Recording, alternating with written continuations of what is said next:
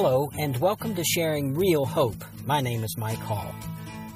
Can I just say that we have a great opportunity, the we being those of us who are followers of Christ, we have a great opportunity to stand out in a good way for the honor and glory of God to a watching world.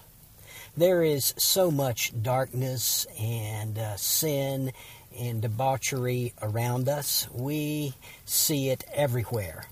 And I'm not a negative person naturally. I tend to be an optimist, a glass half full kind of a guy, but I'm also a realist. And we do live in a dark, sinful world. And in the darkest night, the smallest light will shine out, will be noticeable.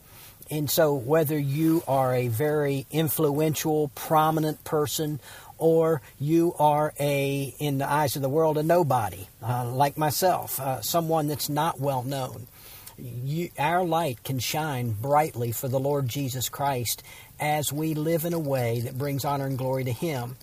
That's what the Apostle Peter is talking about in 1 Peter as he addresses a group of people that he calls aliens, people that are citizens of two different countries, and they're not living in their actual home country. Those of us who are followers of Christ, our home country is heaven. And right now we're living in our temporary country, whatever that may be. And there are certain ways that citizens of heaven are expected to behave. And the Apostle Peter is giving us 3 examples of those in chapters 2, verse 11 through chapter 3, verse 7. In the last 2 podcasts, we dealt with the first 2 ways. In chapter 2, verses 13 to 17, we're to live as good citizens, people that honor our government, the government that God set up. In chapter 2, verses 18 to 25 is the second way. We are to live in a way where we submit in an honorable way to suffering. Suffering is inevitable, whether it's real deep suffering or light suffering. Suffering comes, and how a Christian handles suffering, unjust suffering, can bring honor and glory to the Lord Jesus Christ. I refer you back to the previous podcast.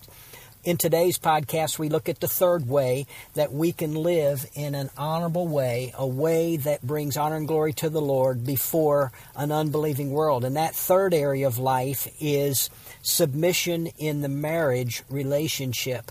Now, this is a difficult subject, and it is a subject that is highly controversial in our world, in our cultural setting.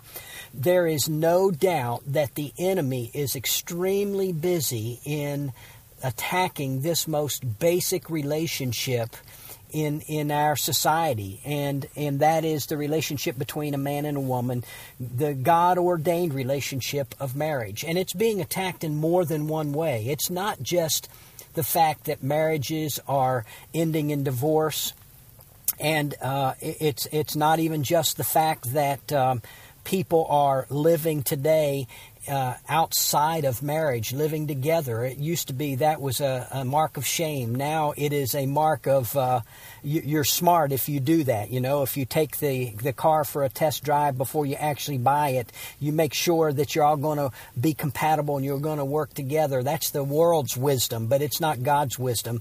So there's an attack on marriage that way. There's an attack on marriage in that there is the world, the devil's attack on this whole thing of gender.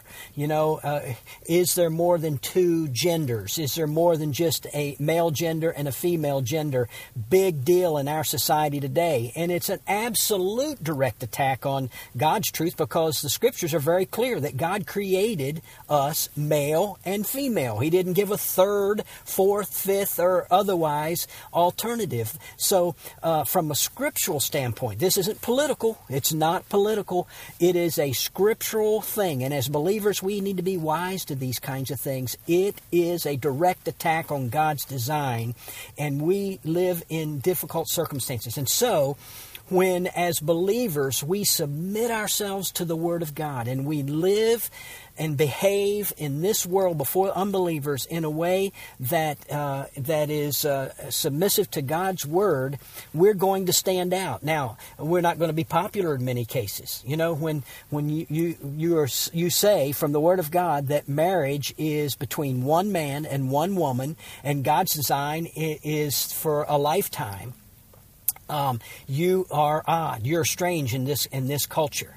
When you say the only way a man and a woman should live together is in marriage, you're strange in this culture. When you say it is not God's design for two men to be married or for two women to be married, you are out of sorts and out of step with this culture, and you won't be liked. You will suffer. Jesus said we'd suffer, but when we suffer for the truth, as we said on this past podcast, we have the honor of doing it for the Lord Jesus Christ. And so in today's passage, we come to chapter 3, verse 1, and it says, "In the same way, you wives, be submissive to your own husbands."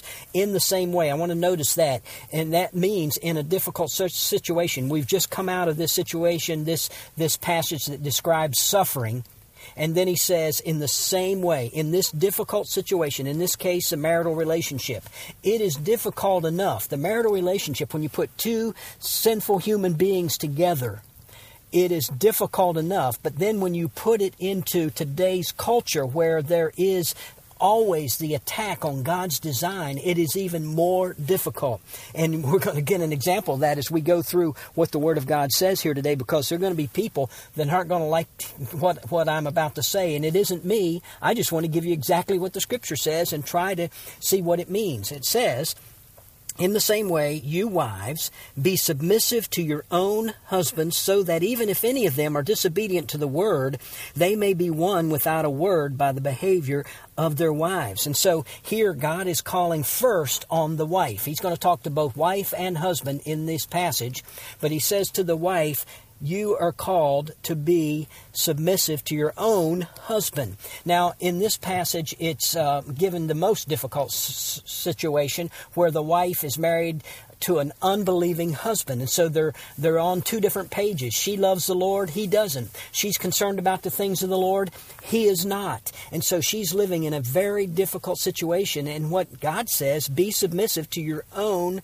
husband. Now, let me talk about wives being submissive to their husband. Stay with me for just a moment. Here's what it is not. Here's what it does not mean. It does not mean that the wife is in any way inferior to the husband. Not inferior. This is not about inferiority and superiority. Men are not superior to women.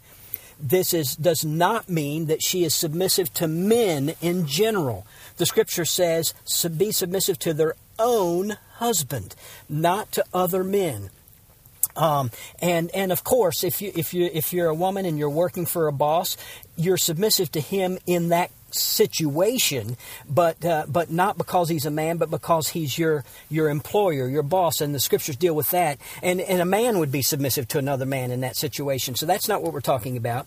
And look, being submissive to your own husband does not imply despotic rule. He is not the master. He is not the master and you're the slave. That is not what it is. And the world would paint submission in that way. They would sell that, but that's not at all what the Scriptures teach. As a matter of fact, just as in the triune Godhead, God, the Father, God the Son, God the Holy Spirit are equal in essence. One God, three persons in the Godhead. They're equal in essence, but they are different in roles or function. And Jesus submitted himself in that way. In 1 Corinthians chapter 11, verse 3, it says, "But I want you to understand that Christ is the head of every man, and the man is the head of a woman, and God is the head of Christ." And so in the triune Godhead, you see that submission there. But also in Ephesians chapter 5, verses 22 and 23, The scriptures say, wives, be subject or submissive to your own husbands as to the Lord. When you submit to your husband, you're submitting to the Lord. For the husband is the head of the wife, as Christ is also the head of the church, he himself being the Savior of the body.